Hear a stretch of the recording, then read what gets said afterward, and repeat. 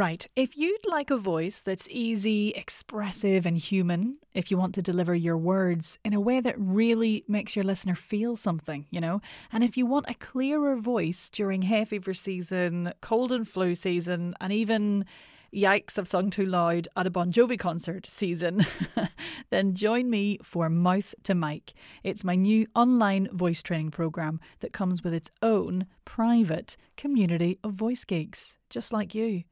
For all the info, head over to bit.ly/mouth to mic. That's bit.ly/mouth to mic.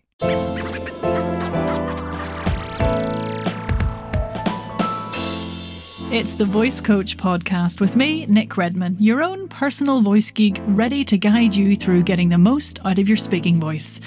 If you use your voice for a living as an actor, podcaster, voice artist, speaker or presenter, then this is the podcast for you. Let's crack on.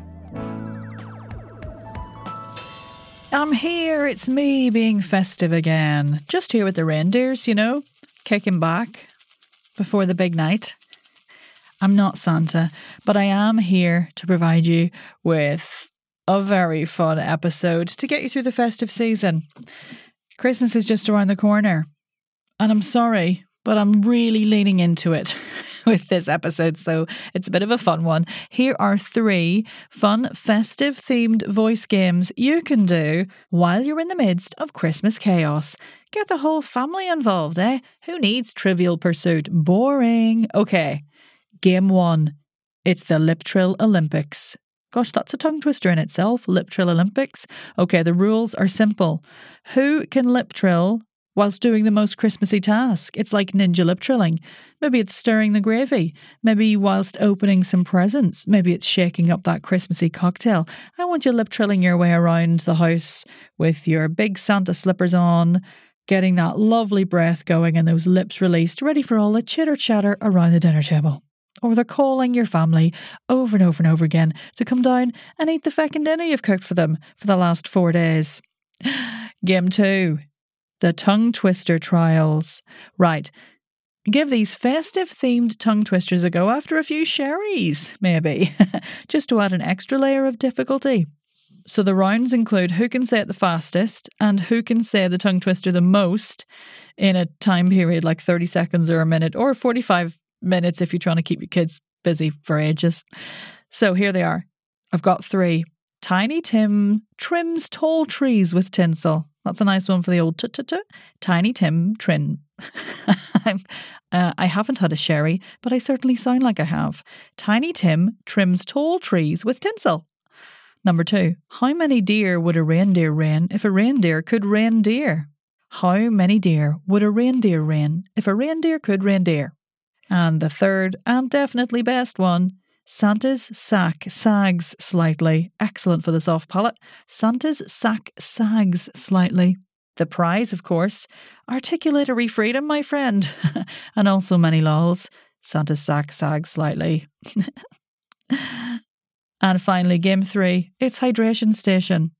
Who can make the tastiest non-alcoholic hydration method to keep that vocal fold mucus good and slippery? Now, you get points for originality of ingredients, taste, obviously. Either you can decide whether you want to make the tastiest or the grossest, but if you're trying to drink lots of it, I'd go with tasty. And, of course, points for festive-themed name. And I really want you to share these with me actually on Instagram. I'm at Nick Red Voice, so I can join in and salute you and maybe make them myself. Heck, share it all with me. Let me see those tongues as well, those tongue twisters and the lip trills. I'd love to see if you can get your grannies lip trilling while they're wrapping some presents or something. Now look, I know on the surface this all seems a wee bit silly, but the lesson is kind of simple.